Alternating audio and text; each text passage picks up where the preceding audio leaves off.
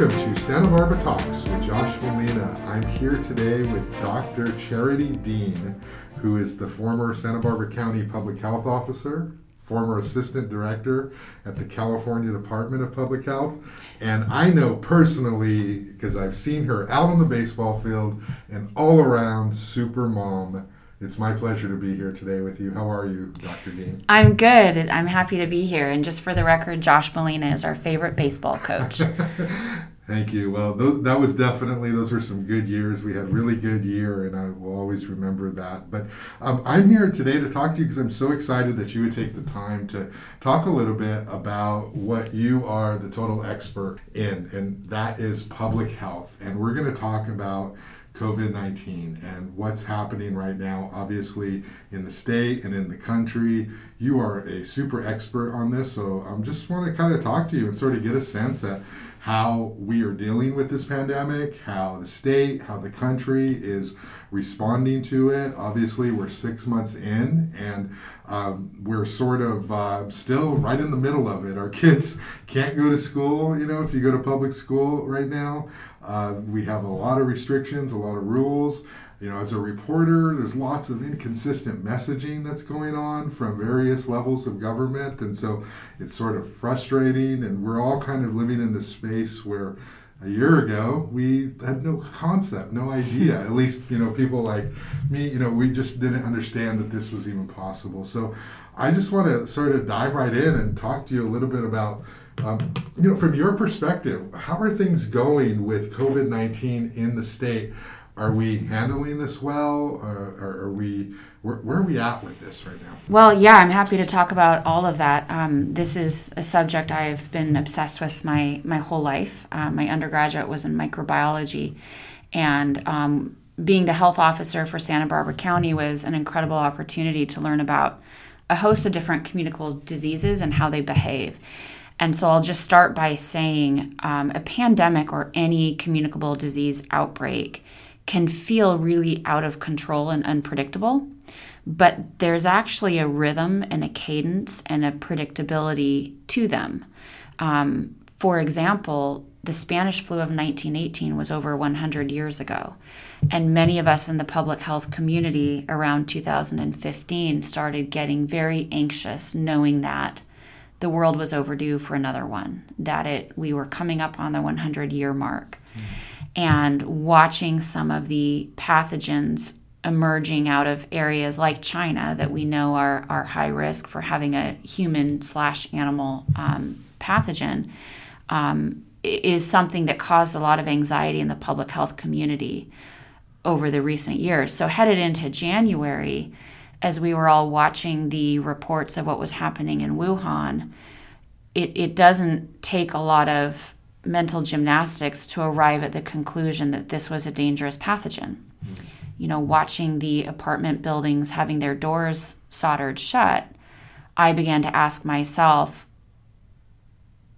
what would be the mathematical attributes of a pathogen that would make them do that? In other words, how fast would it have to spread? What would the mortality rate have to be? What would the hospitalization rate have to be? And that's all to say, once you know those numbers or even have a range of what those numbers are, you can start to build a very simple math equation to predict the direction it would head when it hit the United States.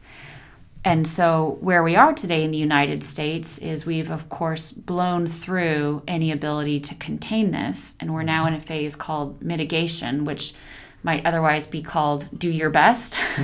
Because once you've blown through containment, it's a very delicate dance in restrictions and freedoms to try and clamp down or loosen up in different areas or across different sectors to keep the level of the virus low enough that you don't break the healthcare system. And that's the dance the United States is doing today. So you mentioned 1918. What have we learned since 1918 in terms of how you respond to a pandemic? Great question. And I think that's actually the question that I wish more people had asked in January. because we learned a lot from 1918. There are some very articulate papers that were written in 2007 and 2008 that reviewed 1918 asking that question. What did we learn? And my favorite chart from those papers is the one that compares the different cities and essentially says, if we were to give each city a scorecard from 1918, how did they do? How do they compare against each other? What would that look like? And you can actually do that because you can look at the excess mortality rate or the number of deaths above what would be expected. And then you can compare that over time and see how many excess deaths did each city have, and then compare that to the interventions they put in place. And so one of the biggest lessons that 1918 taught us was that clamping down a sector or doing an intervention like closing schools wasn't enough. What really mattered was how soon was it implemented and was it held for long enough? And we're seeing that in California. In other words, if you close down a sector, or I'm just going to broadly call this social distancing, and that includes things like closing schools or closing restaurants. If you implement a social distancing measure, otherwise known as a non-pharmaceutical intervention, what really matters is, did you do it soon enough? And did you hold it long enough? Because even if you do it soon enough, if you let up too early, what happens is the virus comes right back. Yeah. And 2 months later, it will be as if you had never implemented that at all. Mm-hmm. And from an economic standpoint, and full disclosure, I do not have a background in economics. I probably have no business talking about it. But from an economic standpoint, the real tragedy for the United States is if you implement social distancing measures for too short a period of time, then you suffer the economic devastation from that, like small businesses closing, or parents losing their jobs because they have to homeschool their children. You suffer those downsides without benefiting from controlling the virus, without benefiting from fully controlling the virus as you would have if you had just held it another 2 weeks or another 2 months. Yeah. So the trick isn't just to implement the right social distancing measures at the right time. It's to hold them, hold the line, hold the line, hold the line. You know you're successful when you start to question if this was even needed, because the virus levels fall down to a low level, and that's when you know you're successful. And the temptation at that point is to just release everything and say, back to life as usual. That's the temptation. And so from 1918, what we see looking at the scorecards from the cities is that the cities that closed schools early and held them long enough were very successful. And those that either implemented the measures too late or let up too early suffered, and the virus came raging back. And for non-pharmaceutical interventions, it's a fancy term, but it basically means if you don't have a vaccine and you don't have an antiviral treatment, then you have to do all of these other things like wearing masks and keeping, 6 feet or more apart, and not being in close contact, sharing airspace in a room. So there's all these tools that we have that we know work and are very similar to how it was controlled 100 years ago. Yeah. It's interesting because I felt the frustration as a reporter that a lot of the messaging was more political still even today, but especially sort of March and April. And it was frustrating because everything shut down in March and we got used to this sort of stay-at-home order. It was really tough. We were about like, okay, I think this is going to be how it's going to be for a while. And then we opened up like Memorial Day weekend, and just, sort of my frame in Santa Barbara was, it's sort of frustrating when you sort of hear the public health messaging coming out and saying, don't do this, don't do this, don't do this, but you can eat outdoors, or you can gather outdoors because the virus doesn't spread as much outdoors. But at the same time, they'll say, don't have backyard barbecues or gatherings. And, Right. We're told, trust your doctors and trust your health officials and trust the science. And so it's very frustrating, I think, the mixed messaging that has happened with this pandemic. And of course, the other side is, come on, Josh, we're just all figuring it out as we go. Yeah. No one has the answers, but I think there's a little bit of a higher expectation that people who are trained in this field, that we would feel a little more safer about their direction. And so, of course, we opened a little bit too early, right? And then what happened? In Santa Barbara, all the cases came back up and we had to close again. And it led to the fact that we couldn't reopen schools in the fall. Right. What would have Right. happened if we would have just stayed closed all the way up until August? I don't know if that would have been a long enough period, but instead we open on Memorial Day and we expect everything to be fine by late August when kids have to Right. go back to school.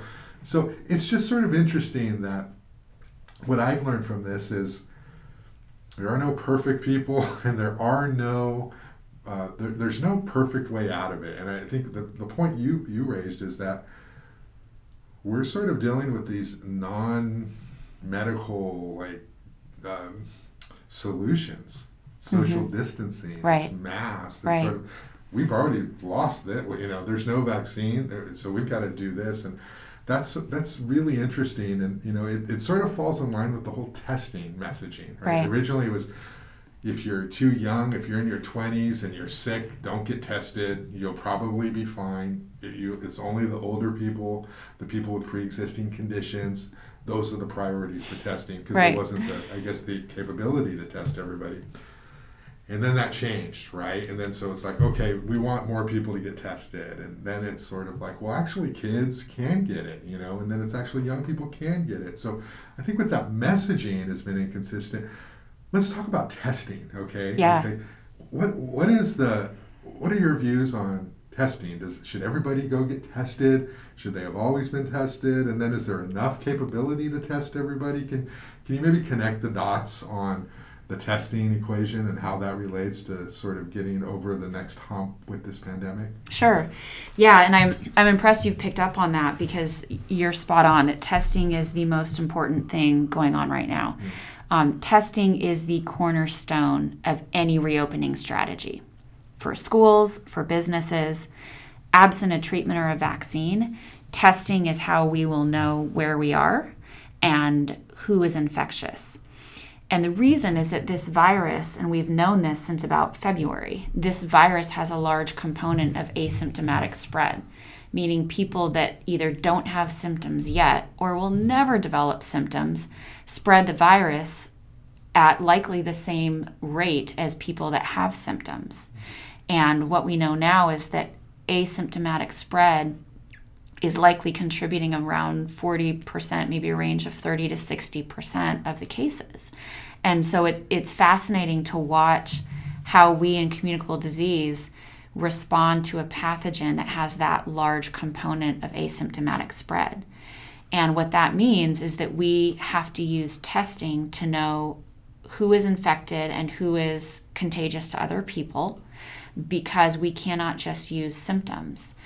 Fever checking is actually not the greatest way to know if someone is contagious for coronavirus, because of so many people don't have any symptoms at all. And of those who do have symptoms, they might not have a fever. And so the history of the story with testing, and you probably know most of this, is that because the CDC would not allow widespread testing because of their botched attempts to make a test and distribute it out across the country through February and March, the states were at a loss to test anyone for coronavirus, because they had to get special permission from the CDC for each specimen that was sent to be tested at the CDC. And in March, that really hit a crisis point in California. It was about mid to late March when California was only doing about 2,000 tests per day for a state of 40 million people. And it was at that point that I was approached and asked if I would be willing to stand up a testing task force and lead it, along with my co-chair, who became Paul Markovich, who's an amazing human, and Bob Kocher, who was a partner in that as well. And could we design a testing task force that could rapidly tackle the problem and scale up testing for the state? And at the time, we knew that testing would be the cornerstone of any reopening strategy. And so we knew that this was the single most important thing California had to solve. But it was really complicated because the supply chain was backed up. And I spent hours and hours on the phone trying to figure out how to solve for each piece of the supply chain. It wasn't just the swabs. If you found the swabs, then you couldn't find the viral transport media. And if you found those, then you couldn't find the conical vials. Then there were issues with delivery. And, states were in essence competing against each other, which should never happen. And so we kind of almost felt like the mafia trying to use any means necessary to find the supplies all over the world and secure them for California. And it was a race against the clock. Mm-hmm. And so we scaled up testing in California from when we started the end of March, it was about 2,000 tests a day, to the end of April, over 25,000 tests a day. And then by the end of June, we were doing well over 60,000 tests a day, which is the goal that the governor had set for us. And every day we were directly accountable to the governor for those numbers. Those were the most stressful days of my career because knowing how much was on the line for California's economy, for kids getting back to school, everything that we wanted to do hinged on testing. And I saw myself as not just accountable to the governor every day, but to the people of California.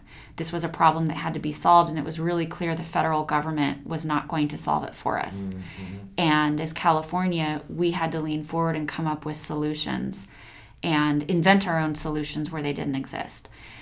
And so fast forward to July. In July, California was doing around 120,000 tests a day, which was just phenomenal.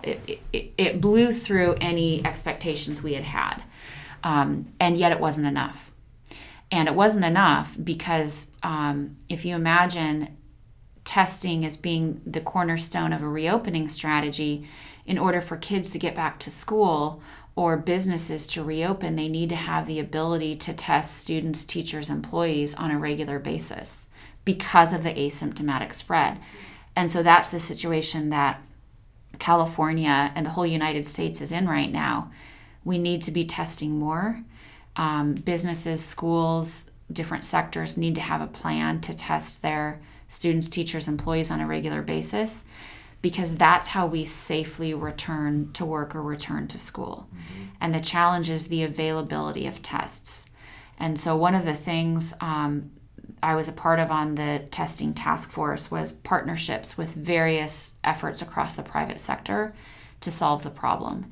And it's pretty remarkable to see the innovation in laboratory medicine with new types of tests, the saliva test from Yale and a number of other academic entities that have launched new solutions, because the solution the country needs is really a test that is fast, that is cheap, that you get the results within 15 minutes, that's ubiquitous, that is everywhere, that you don't have to go to a lab to have it done. You don't have to wait 7 days for results. And we as a country are not there yet. Mm-hmm. We're getting closer, but we're not there. Mm-hmm. So you mentioned your work with the governor. Can you say anything about what it was like to work with the governor and what that experience was like? It's so mysterious to so many of us, and you had the opportunity to work with him very closely. He had the opportunity to learn from you. What was that like? It was an incredible experience, and I'll say that Governor Newsom deserves a PhD in virology. He really does. I've worked with a lot of elected officials over the years, and I just find him to be remarkably smart and thoughtful. Mm-hmm. And he and his staff agonize over doing the right thing, because in every scenario, we wanted to do the right thing. And his understanding of science is pretty remarkable. He spent an enormous amount of time wanting to understand how the virus spread, wanting to understand every component of the supply chain for testing. he understands PCR and antibody testing in a way that I can't imagine most elected officials do. He's really very academic and nerdy and wonky about whatever issue is on his plate. So it was a remarkable experience, and I worked very closely with Secretary Mark Ghaly, who is just a phenomenal human. Governor Newsom's whole team is just a team of amazing humans leaning forward, wanting to do the right thing in an incredibly challenging time. And Mark Ghaly has a heart of pure gold. And working with him was such an honor. And there were times where there was no good solution. And this is always true of an outbreak, even more so in a pandemic. You have to pick from a number of bad options that you don't like. And the question always came back to, what does California need? How do we anticipate the needs down the road? How do we take actions right now to meet those needs? And all of us had young children and took the decisions we made very personally and understood how it was affecting families and children. And each of us was living it at the time. And so, every day I was in the State Operations Center. And in the first few weeks, it was a little bit unusual to see, the governor just walk by, with different papers or ideas, all the different solutions that we were launching and things to consider. But, a few months in, it was such a team spirit. Everyone was in it together. And we knew, and not just on the testing task force, but in all the efforts and in the modeling efforts and the different things the state was doing, we knew that we had to come up with all the different options in front of us, and that Secretary Ghaly and the governor needed to know as many details as possible, because they really digested every single one in trying to arrive at the right answer for California. In other words, in the past, in a disease outbreak, there's a temptation as a physician or a health official to water it down, to try and simplify it because you want them to understand it. But this was actually the opposite, where Gavin Newsom and Mark Ghaly were really seeking to know all of the wonky microbiology details to really understand the problem, because they were in it with all of us. It was just a total team effort. So it truly was an honor to be on Governor Newsom's team, and seeing him, up close, and that kind of leadership, not just from the governor, but his entire cabinet. It's very much a team mentality. On the issue of testing, what are the barriers? Like, if you think about it, just sort of very basic level, why can't we all go get tested? If we all went to go get tested, there's probably not capacity to do that. And then those who are tested, it does take a few days. What needs to happen in order for us to have a system where everybody can feel comfortable go getting a free test and know the results in 15 minutes? What needs to happen? Yeah. Well, I would say what needs to happen is people shouldn't have to go anywhere to get a test. That the ideal test would be something that people could have at home or at a central place in the community, or at the entrance to every building, or at every post office or something like that, where it's just so widespread and available and cheap and fast and accurate that every single person can have a sense of their test result. And if every person had an access to that kind of testing, gosh, let's say every morning, imagine being able to spit in a cup, plug it into your iPhone, and get a result before you walked out of the door every day. We don't have that technology today, but we're getting closer to having something that, that's fast and quick turnaround time and accessible. That kind of knowledge would enable people to get back to work or get back to school in a way that was safe. I think the challenging thing is we live in a democracy. And so throughout this entire period, it's been, puzzling to look at other countries and see how they've controlled it, including Wuhan, China. But then puzzling to say, okay, but we live in a democracy. So there's this concept in public health of using the least restrictive option. For example, when I was a local health officer and I had to issue a health officer order enforceable by police powers to restrict someone's rights, to force them to stay at home, for example, it was always super important to me to ask the question, is this the least restrictive option? Because I take it very seriously when you're taking away someone's rights to move about, or their rights to go to school, or their rights to go to work. And so, the question in democracy is, how do we manage this pandemic and prevent spread while using the least restrictive options? And we can't do many of the things that they did in Wuhan. And that means in a democracy, it requires the voluntary participation. And that's why I say that this is a matter of patriotism, that as people understand that they own their own destiny, each local city, they own the future of their economy. Every business owner, if they understand wearing masks and regular testing once it becomes available, and all the things that we can do to prevent the spread, that's going to determine the economy. This isn't something the government is doing to us. Rather, we as citizens, we each have a responsibility to do the right thing.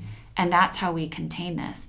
And so I just believe firmly that, and I believe since the beginning of this, that helping people understand that all of us collectively can contribute to controlling this is helping them to understand this is a we the people solution to a disease outbreak. And the more we have ownership that we the people can control this, if we do the right thing, I think the more successful it will be. It's tragic it's become so politicized, because politicizing it suddenly makes the argument about two political parties instead of every individual taking ownership that we the people can take actions that protect the country and not wait for someone else to do that for us. Yeah, it must drive you insane when you have such deep scientific knowledge of the pandemic, and then you turn on the TV, or you see a story online and it's people who refuse to wear masks because they believe that's their American freedom and right to not do that. And then there's others on the other end who are blaming the president for causing the virus or not responding, or things would have been much better if he had responded differently. And it gets all caught up into a political sort of personality argument. Yeah. And I think that's part of it too. And that even happens in our county. We still have people who say most of the cases are in North County. Most of the cases are in the prison, or were in the prison. And there's some people in Santa Barbara who have it, but if you actually look at the number of people today who have it, it's in the 200s in Santa Barbara County, and yet we can't, eat at a restaurant or something like that. Or with some people, our kids can't go back to school, and I think it's so hard. It gets to the issues of scientific literacy too, in this country, and we kind of just want to know what we want to know to reaffirm what we believe in, but we're not really that interested sort of on the macro level and understanding the bigger picture unless we have a personal stake. And that can be really dangerous, because you eventually are going to have a stake in something even if you don't think that affects you. Just look at the pandemic. Right. What can we do at this point? We're in the stage of we didn't do it right as a country. Right. We're trying to do what we can now with non-medical sort of interventions, the social distancing, the masks. What needs to happen now? It's testing and what else? Once the U.S. completely failed at the ability to contain the virus, and that failure was January, February. By the end of February, it was game over.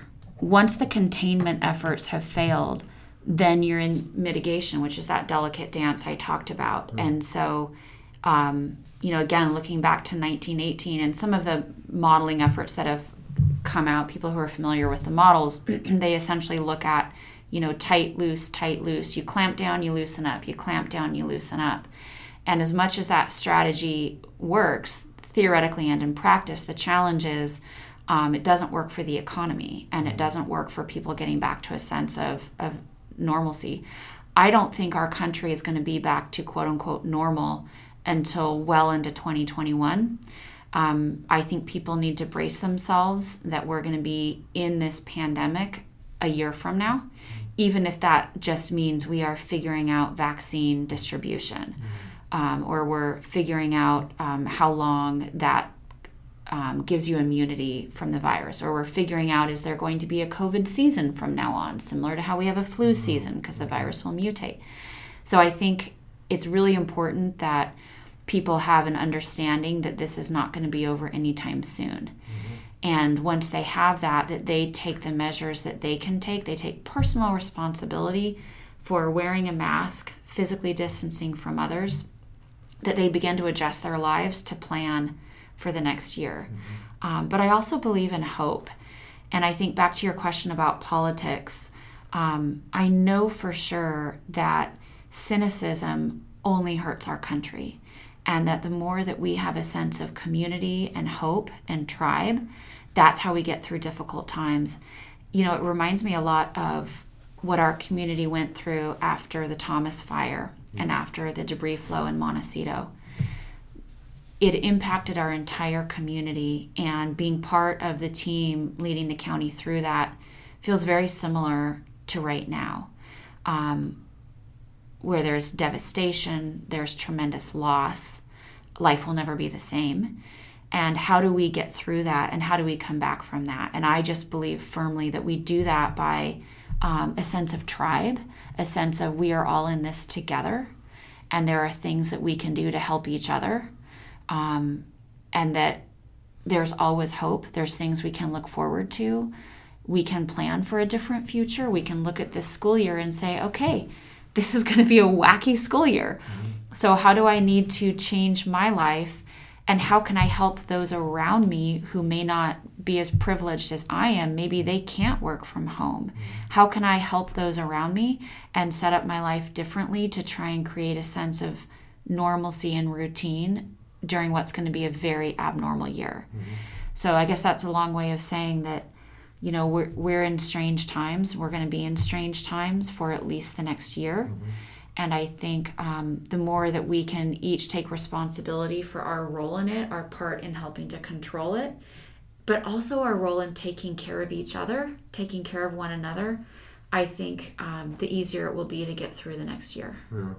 I want to talk to you about parenting during the pandemic and distance learning in a second, but can we talk a little bit about healthcare on a national level? Sure. And the system that we have? I mean, I remember being a journalist in college and reading about how our healthcare structure is not set up in order to benefit actual people who have illnesses in America, that it's actually so filled with red tape and it's so filled with special interests who are sort of making decisions about how policy and medical care is distributed. I remember that, and that this was like an area of, you should go into this kind of investigative journalism, because it was if you could find a path of investigative journalism in the public health system, you know, you would make a huge mark because it was so undercovered. Are we set up from top to bottom to provide the best sort of medical care to people? Can you talk at all a little bit about what it means when we're trying to solve a pandemic and we're doing it county by county, state by state, you know? Talk to me a little bit about how our country's set up to deal with this sort of issue. Sure. Well, I would say it's not. Okay. And by way of background, the healthcare delivery system and the public health system operate in silos that are largely separated from each other. And I'll give some examples. A hospital, a skilled nursing facility, an outpatient clinic, private doctor's office, those are all part of the healthcare system that takes care of people's health when they get sick. The public health system is entirely separate from that. It is, I've referred to it before as kind of the stepchild of the healthcare system, but even that's not accurate because they're entirely separate. The public health system is a local public health department run by government, who's monitoring diseases, who's treating things like tuberculosis, doing things like nutrition counseling for new mothers or maternal child care, adolescent care, and looking at social determinants of health, what populations are most vulnerable, environmental health, inspecting restaurants, doing a lot of the behind the scenes things, what I've called before a quietly humming machine in the background. Behind the scenes of regular business, family, schools, work, and healthcare. So most people don't really know what public health departments do, including the healthcare community. Yeah. And so the unfortunate outcome of having those two separate silos is in a situation like a pandemic, in the beginning, they were very much operating as separate silos and with very little ability to communicate information back and forth. No one in business today uses faxes anymore, but the healthcare system does, and the public health system does. And so in many ways, the public health system is still operating the way it did 100 years ago. And yet there have been so many advances in the healthcare system that, public health has such a need to use new technology. Everyone read in the newspapers recently about the failed CalReady system in the state of California. Yeah. CalReady is the database, California Reportable Disease Information Exchange. And it was unreliable. It had many problems before. And so the failure of CalReady was something that was not a huge surprise to those of us that have worked with it before. But it was devastating to the state's ability to track the number of COVID tests, and devastating to the county's ability to know who their positives were. And so, in other words, the failure of an outdated data system by the state ended up making counties and communities less safe, because for a period of time they didn't know who their positives were or what their data was. And the entire U.S. public health system is incredibly outdated. It was really built in the last century for the last century, and has not been able to capitalize on all the new technologies available today. Here we are in California in this state of incredible technology innovation. We have Silicon Valley here with the most innovative technology minds in the world. And yet our state and our counties and our local public health is having to rely on outdated systems that break. There's something wrong with that. And for those of us that have worked inside the systems, our job is to always do the very best with what we have. But across the country, to have each local health department in each state essentially having to come up with their own solution, that is not efficient and it's not safe. And so I believe very much that the entire country needs an entirely new capability to detect and contain diseases, because clearly, if there's one thing I think we can all agree on, the current system doesn't work. Mm-hmm. Okay. Or we would not be where we are today. Let's go back a little bit to the testing. And you played a big role at the state when the state was trying to develop these models for testing. And I'm just sort of wondering if you could talk about what was that like in terms of where you got most excited, or your favorite thing, or what were you most interested in as a scientist, as a doctor? What did you see your path being as to helping to contain this virus? Sure. Yeah, that's a great question. Well, my undergraduate's in microbiology, so I've always loved the laboratory. And when I was here in Santa Barbara County, I was the medical director of the public health lab, and would oftentimes run down to the public health lab to look at a rabies slide or a tuberculosis slide. And so laboratory medicine is very near and dear to my heart. So in March, when I was asked to stand up and then co-chair the governor's testing task force, I knew it would be an incredible challenge. In fact, in the beginning, I wasn't sure we could fix testing for California. And our roadmap went something like this. First, we needed to fix the supply problem, get the supplies into California, make sure that we had enough capacity to do testing. And again, we were aiming for 60,000 tests a day. Next, fix the demand problem, stand up specimen collection sites across the state, figure out how to do that. It was a massive, logical, operational challenge. And then last, look at all the really interesting diagnostic pieces of testing. And out of everything that I did leading the testing task force, the most interesting to me was the genomic sequencing. So for those who don't know genomic sequencing, I'll explain it to it like a family tree. Imagine if someone handed you a piece of paper with a family tree mapped out, but half of the faces were missing. So if the family tree had pictures of aunts and uncles and cousins and grandparents, but half of them were missing, you could look at that family tree and say, oh, we're missing an aunt right here. We're missing my fourth grandmother. You could look at that and it's a clock and it's a calendar. You can see how many generations have passed, how much time has passed, and who's missing. Yeah. That's what genomic sequencing does.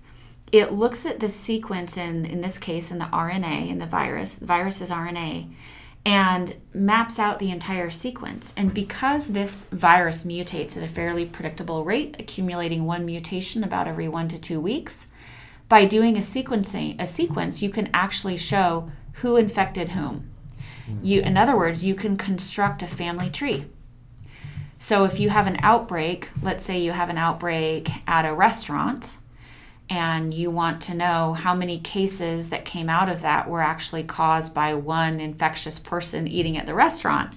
If you were to do genomic sequencing on all the cases, you would come up with a family tree, and you might discover, 18 of the 20 cases were infected by one person at the restaurant. But these other 2 cases, they got the virus from a family gathering, or they got the virus from somewhere else. And so genomic sequencing allows you to create that family tree. And in January, I became obsessed with looking at nextstrain.org because all of the smart microbiologists across the world were dumping their sequencing results into nextstrain.org to create a family tree for the world. And we could watch the virus evolve and move across the world. We could see the strain in Italy. We could see the strain in Washington. We could see what strains were being introduced, in different places around the world. And I was obsessed with this because genomic sequencing, when you take that information and you layer it on top of epidemiology or contact tracing at the local level, it gives you what we call genomic epidemiology, which means a family tree of all the cases of who infected whom in an outbreak or in California or in Santa Barbara. And I used this all the time in the past for other diseases, but in COVID, I became super interested in answering the question, how might we as a state take genomic sequencing and give it to the local public health officers as a tool in their hands to make science-based decisions based on definitive data at the local level. And so I think it was about in April that I was introduced to Joe DeRisi from Chan Zuckerberg Biohub. He's the co-president of Chan Zuckerberg Biohub. And if anyone's not familiar with Chan Zuckerberg, they launched a pretty remarkable initiative. And Priscilla Chan is a pediatrician and very smart and very interested in solving complex disease problems. And we had a number of conversations that basically led to a partnership between Chan Zuckerberg Biohub and the state of California around genomic sequencing. And working with Chan Zuckerberg through the California Department of Public Health and working with local health departments, we were able to assemble a plan that allowed local health jurisdictions to send their specimens for genomic sequencing, but then to get the information back so that they could use it for local epidemiology. And if that sounds really complex, let me simplify it a little bit. A local health department could take their positive specimens and send them to the family tree factory and get results back of their local family tree. And why does that matter? Well, it matters because as a local health officer, you have to make really difficult decisions. And you want them actually based on science and data. And you want to be able to say, I'm closing down this particular gathering because I know for a fact that it is a source of cases of COVID. And you know that because you have the genomic sequencing results for your county. So it's a very, very powerful tool. It's the thing I was and am the most passionate about. And Chan Zuckerberg Biohub has just gone to incredible lengths to develop out that technology and to make it available to all local public health departments in the state. I also know for a fact that many, if not most, local public health departments are not taking advantage of it. And I wish they were. It's a really powerful tool. There are some logistical challenges around it, getting, RNA extraction and getting specimens to the labs that can do sequencing. And so it's something that I know the bugs need to be worked out, no pun intended. Bugs is kind of slang for the pathogen in the infectious disease world, but working out the bugs in the system of how might we bring genomic epidemiology to every local public health department in the country is something I'm really passionate about, and I'm not going to stop working on. In fact, that's something that I'm spending a lot of time thinking about right now, because it's such an important capability for disease control, and I believe it is the public health disease control of the future. So is this just happening now with this pandemic? Is this a new sort of technology system that we're seeing, or has it been around before? It's been around before, but it has not been widely used. Okay. I used it in the past for local disease control because I really believe that sequencing holds the keys to the kingdom for disease control.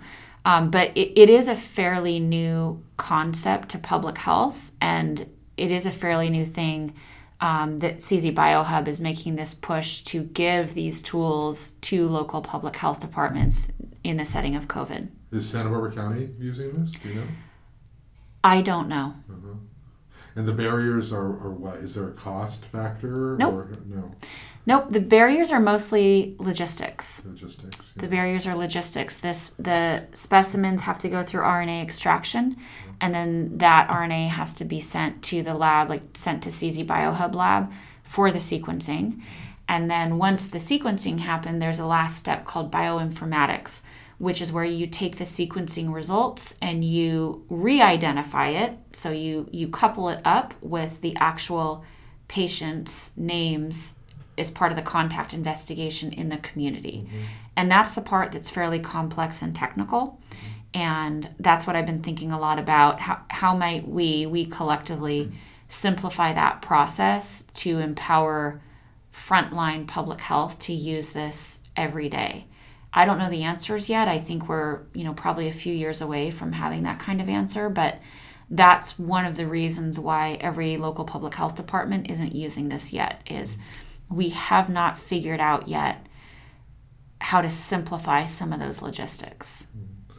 One of the reasons I love talking to you and interviewing you over the years is when you talk about this stuff, your passion just like bursts through, even through your mask today, and it's different because it doesn't seem like work for you. Like when you explain these things, it seems like this is exactly what you would want to be talking about all the time, whether you're on or off. It's just like you just love it. And it's sort of, it translates to like when I first met you, or actually I didn't first meet you there, but when we first started to talk more with coaching, you were always one of the great moms on the baseball field because you were never advocating for your kid. You were just there to be supportive of your kid and the team and the greater good. Yeah. And so it's interesting to me that as I get to know you more, that those themes continue to exist as who you are. It was never about, I don't think I ever got a question from you once about, what place is my kid hitting, or what positions, because you were sort of like, I'm here for the experience and the team, and I'm not here to sort of just singularly focus on one thing. And it's interesting because here you have the very basic Americana baseball little league thing that a lot of families do, and then you have the super high level science that you do, but that connection is there. Like you have this love for making things better for the whole, and I really appreciate you sort of having those values, and I think that's what makes you so credible and knowledgeable when you talk about these things. So let's talk a little bit, since I know you're this super mom. What was it like? What is it like being a parent during COVID with distance learning? Because I know my experience is hard. What has it been like for you to have to deal with this? Yeah, it's been an adventure, and I'm constantly reassured when I talk with other parents that we're all in this together and we're all figuring it out as we go. In March and April, so after spring break, when we realized that schools were not going to reopen and we had to figure out how to do school online, I remember sitting with the kids in the morning trying to navigate the different apps and websites that their school was using. And all the schools were scrambling. I mean, this was not something the school system ever expected they'd have to be able to do. And I remember sitting there with my kiddos at the kitchen table around 8 a.m. And I, was in a suit and heels trying to get out the door to the State Operations Center to help run the pandemic for California. But what was even harder than that was figuring out the apps on the website, Google Documents. And, I have 3 sons, so 4th grade, 6th grade, and 8th grade. Each kiddo had maybe 5 different platforms that they had to use as part of their classroom. And the teachers were scrambling to figure it out too. And so as a mom I'm not super nimble with technology, standing there and sitting with my children was super frustrating for me because I felt like I was failing as a mom in navigating this technology that they needed to know for school. And it was really funny because my middle son, my 11-year-old Tiger, who's really good with technology. In fact, I call him the CTO of the family. He would just dive in and figure it out. And then he'd show me how it worked and then explain it to his brothers. Mm-hmm.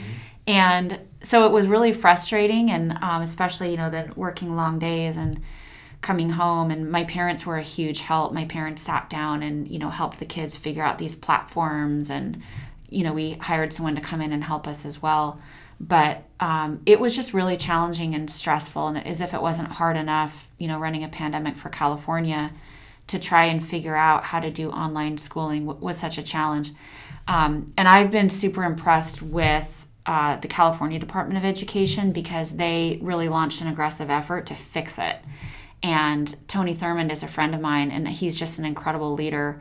And he's a parent too, so he was going through it at the same time as well. And he's head of education for the state. Yeah.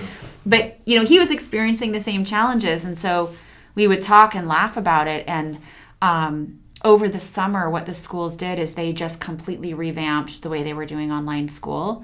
And I was tracking a lot of this, watching from a microbiology standpoint, watching the modeling saying, yeah, schools aren't going to reopen. But then from a mom standpoint, watching what the schools were doing and saying, can we trust that they're going to revamp the online schooling so that people like me who are not great with technology know that our kids are going to do okay? Yeah. And they did. They really did. And so the first full week of school, so that was 3 weeks ago now, so every day I sat next to my kids watching how the online schooling was go, really for my sake, so that I could learn. Because I knew if my little one hit a problem and couldn't figure out how to open an app or how do you upload a document, I was their tech support. That's terrifying, right? Mm-hmm. I'm the tech support.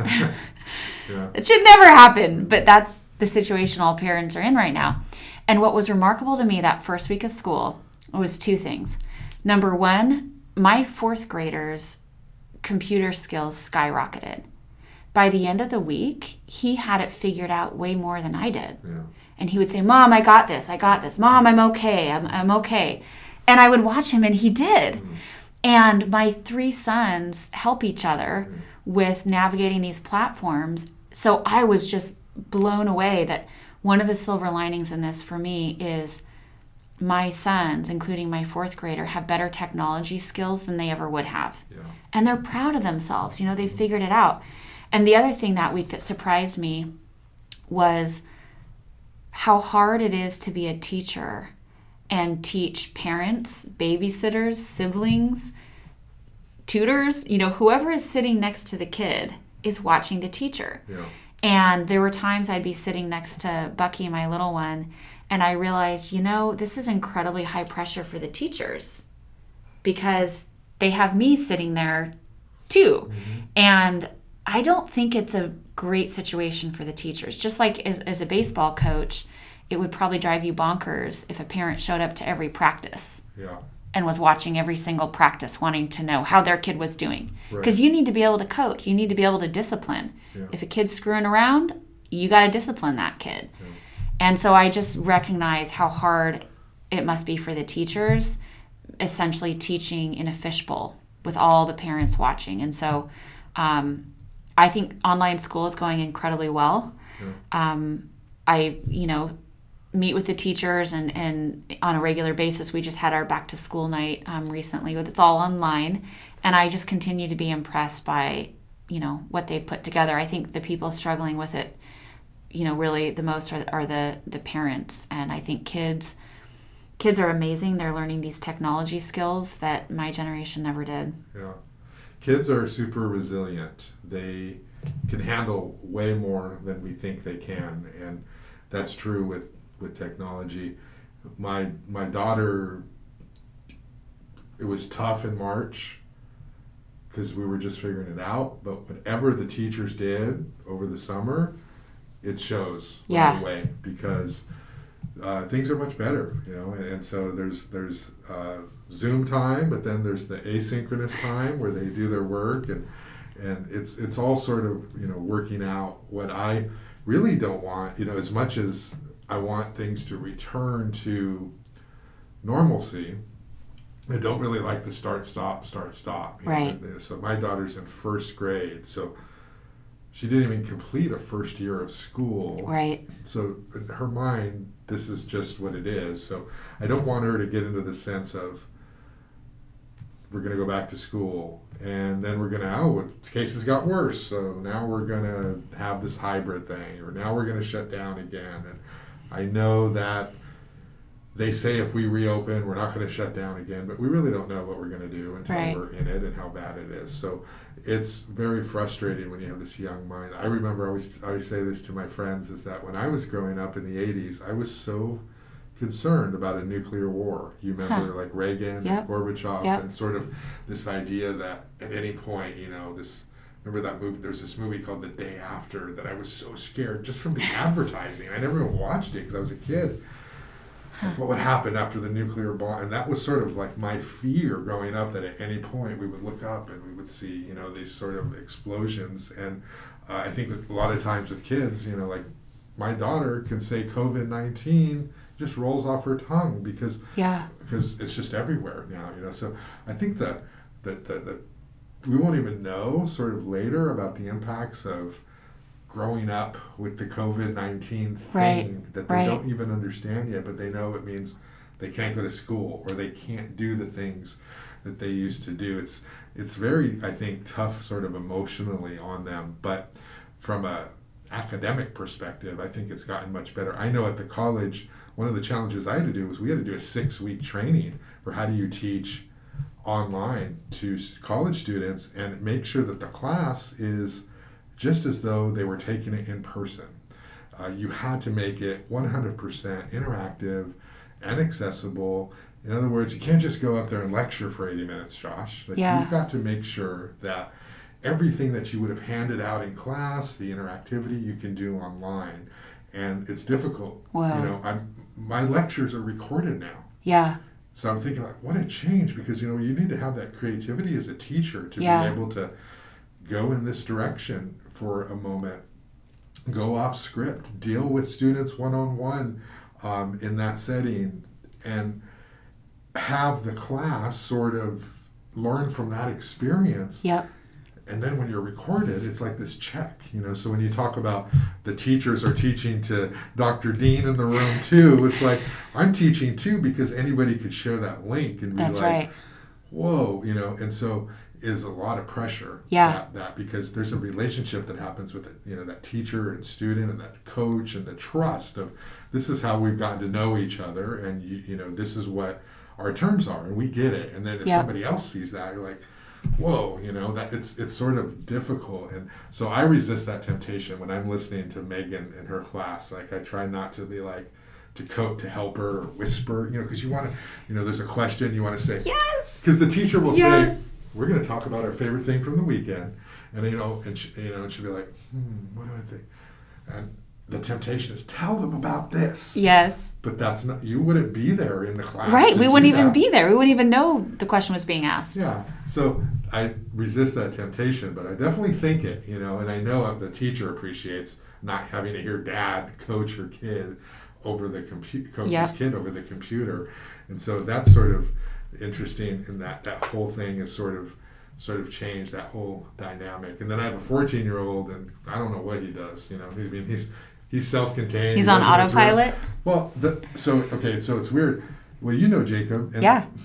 He's never been a computer person. And he's a freshman in high school? Sophomore in high school. He's never been a computer person. And then this whole pandemic, it's like he's on the computer all the time. Yeah. He loves it. It's like Isn't he that discovered amazing? the computer. I had worked so hard to be like, you're not going to be one of those computer gamer nerds who's on your computer. You need to be outdoors and active and like conversational, and you need to be reading books, and you need to be. And now he's just like, so it's like, well, you know, he likes it and he's doing it, and at least he does have the other side still. Yeah. But he loves the computer, so it's just sort of fascinating. And then I bought my daughter a pink mouse, and she loves it. Like it's her own little mouse, and she just enjoys that. So the technology of or these technology aspects that these kids are learning, I think, is super helpful. Yeah, you know? and they're taking ownership of it. Like her loving the mouse, you know, right. She'll have a sense that this is her skill. Yeah. She developed it. She knows how to do it. That's her mouse. It's her computer. Yeah. Isn't that remarkable? Yeah, you know, we thought so much before about these differences in gender and technology and what people gravitate to. It's like, you know, here everybody's equalized. Everyone's using these same tools in order to figure out how to learn. My biggest frustration, and I do this when I'm on Zoom, maybe you do too, is you start talking and you forget to unmute yourself. You know, it's like the most common thing. You know, so it's like, it's funny to watch her, and she's like, and then she talks, you know, like she pauses, unmutes, and then talks. So that's sort of an interesting thing. What do you think about schools? Like, I mean, should we reopen with social distancing? How far are we from that? You know, Santa Barbara County says we're not even going to think about it until we get from the purple tier to the red tier, and then some of the districts are saying red tier won't be good enough. We need to get to the orange tier before we start opening. Do you, as a, you know, obviously you're a parent, you're a scientist, what's the perfect recipe here for having kids go back to school from your perspective in person? Yeah, well, I think it's impossible to say right now because we don't have the right testing available. So the perfect recipe would be having testing that was so widely available that teachers, students, school staff could all be tested on a very frequent basis, so that anyone who you identify that's positive could immediately be pulled out. In other words, you keep that school setting low risk. And so that's really the key to returning to school. But before I came in here to meet with you, I was walking down State Street and seeing, you know, people who were dining or at restaurants or walking up and down the street all clustered together. Mm-hmm. And to be honest, it made me angry, because it doesn't make sense to me that our schools are closed, but all these recreational activities are open. Mm-hmm. While it's true that being outside and wearing a mask at the same time significantly decreases the risk, what I just saw on State Street was hundreds of people not wearing masks in close proximity to each other. Yeah. So you can't tell me that makes any sense, that people can do that for recreational purposes and all of our kids can't go to school. Friends of mine and colleagues of mine are put in the horrible position of having to quit their jobs or lose their jobs because they can't go to work because they have to homeschool their kids. And so it doesn't make sense that as a society, we are not putting the value on children. If we truly value children most, then getting kids and teachers safely back to school has to be our priority. Mm-hmm. And that would mean focusing on how to get testing, you know, to them. And that might mean shutting down other sectors that although they might be low risk, they're not no risk. In other words, if we take all our risk and we couple it in certain categories based on what our priorities are, I absolutely do think it would be possible to get the kids and teachers and staff back to school safely. But it's going to take a robust testing ability, which is going to take funding, it's going to take dollars, and it's going to take understanding the trade-offs that some of the other activities that are going on will probably need to stop in order for schools to reopen. So it's frustrating to me, as a parent, just, as a community member, to see the devastating toll that it's having on families and the economy to have these schools closed, when I absolutely think there's a path to safely reopening. Now, in some communities, there won't be. If you look at the map of California, you'll see counties and cities that have a positivity rate, of 20%, 30%. Well, that means if you have a high rate of virus transmission, then it's not safe under any circumstances to open schools. And so it's nuanced, but it's also just math and microbiology. And so I absolutely believe that we have to have the top priority be children and education, and that's going to mean being willing as local governments and as local leaders to put the money and the resources towards empowering schools and teachers and students to reopen safely when they can, recognizing there are some situations where they just can't. They won't be able to. But I don't have all the answers in that space. I'm biased, as you know, because I'm a parent. But it's really frustrating to think that the whole school year could be done remotely. At the same time, I think it's important to focus on gratitude. So when I get frustrated, personally, I go back to gratitude. I'm so thankful that my kids are learning new computer skills. Yeah. I'm thankful I know exactly where Bucky is with handwriting because I'm sitting next to him while he's doing it. Right. Before, pre-COVID, the kids come home from school, they might throw their backpacks on the ground. I say, how was school? What'd you do today? Oh, it was fine. Mm-hmm. Shrug their shoulders. Did you bring anything home? No, I left it all there. I didn't get to have that window into their academic world. So I'm thankful for that. Yeah. I'm thankful for teachers, super thankful for the teachers. So I just, I personally try and stay focused on gratitude and all the ways, all the, silver linings in this pandemic.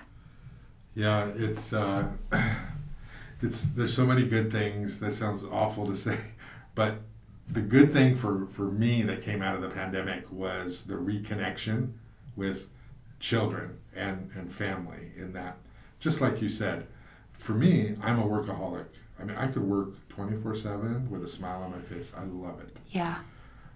But when you're a workaholic, sometimes you work too much and you forget to do the daily maintenance of what it takes in terms of connecting with your kids or your partners or whatever. And you sort of say, the weekend we'll reconnect. Well, with the pandemic, you're home all the time. Right. All day together. Right. So you're constantly talking. So that's one thing. It's sort of been this stiff arm to the face of you're here, we're all here, let's talk again. Yeah. And so I think that's been one thing. There's more game playing, there's more conversations around dinner, there's just more conversing. And we get so busy in life, Yeah, and it's okay to be true. busy and have a professional goals and dreams and all of that, but it's important to also remember interact. And this pandemic, for better or worse, with having to stay at home, has facilitated that for at least me, maybe for some other people. I want to wrap up. We've had such a good conversation, but let me just maybe we can end with what's ahead, what's the future. I know you don't have a crystal ball. I know that this is going to take every person in this country and around the world to take personal responsibility. Like you said, be a patriot and wear a mask and socially distance and be part of the solution, right, and not part of the finger pointing. But you've talked about we're going to be in this through 2021, and then it's going to be about vaccine distribution and so much of the coordination that needs to happen with all these levels. And we need to depoliticize all this talk about this public health system. But where are we headed? How soon can we get out of this? And is this going to be the end of the pandemic? Or are we going to have to be, is this just the new normal? We're going to be dealing with this going forward? Sure, yeah. Well, I'm always hesitant to make predictions, but I can certainly talk about the potentials and the potential for where we could be headed. Like I said in the beginning, even though to those who are not obsessed with pandemics or microbiology or disease control, it might feel very out of control and very unpredictable. But the truth is, this is math and microbiology. We know exactly what the virus will do. and we can use math to predict that. The unpredictable part is always what the people will do. People, meaning individuals, will they take individual responsibility? Communities, will the whole community take responsibility? And then, of course, politicians and decision makers for the state and the country. So that's the unknown. I absolutely believe there's now a strong potential. We're going to have 500,000 deaths in the United States. And if you fast forward to next May, again, just looking at the potential, if the humans choose not to do what they need to do to contain this, there's absolutely a potential for 1 million deaths by end of next May. And that's just looking at the math across different states who maybe based on politics have decided not to do the things that they need to do to contain the spread. So the potential for the United States is that this could get even more devastating than it has been so far. On the flip side, there's also the potential that if every person in every community took responsibility for doing the right thing, we could absolutely, have this in a much more controllable situation in 6 weeks, in 8 weeks. If you look at, the transmission cycle and the amount of time it takes for deaths or hospitalizations to skyrocket or to trend down, if every single person right now did the right thing, we would have this very controllable within 6 to 8 weeks. We actually own our own future. And so the potential, I just described the potential on both ends of the spectrum. And the unknown is what will the humans do? And I guess that's my, call to patriotism for every single person to understand that they actually have way more control than they might realize over the direction this heads. Somewhere in the middle of that, so if you want to call it kind of the medium or the more likely scenario, is that if once a vaccine is developed and let's say has finished their trials by, let's say, February-ish or March, even then the goal of vaccine distribution is a very lofty goal. And looking at just the operational logistics, how do you distribute a vaccine to the entire country? And what cohorts, what groups of people are covered by the vaccine, and what groups of people maybe the vaccine isn't safe for. It might be a vaccine that's not safe for certain groups of people. So just distributing the vaccine will have all these different logistical challenges. And that's why I think it's very likely and reasonable to think that we're going to be in this through next spring and potentially even through next summer. Because just developing a vaccine isn't enough. We then have to figure out how to scale up manufacturing and distribute it to, millions of people and make sure that the most vulnerable people who either can't take the vaccine or maybe they're first in line for the vaccine, that they are protected. So, and then the other question always I get asked frequently is, well, what about if the virus mutates?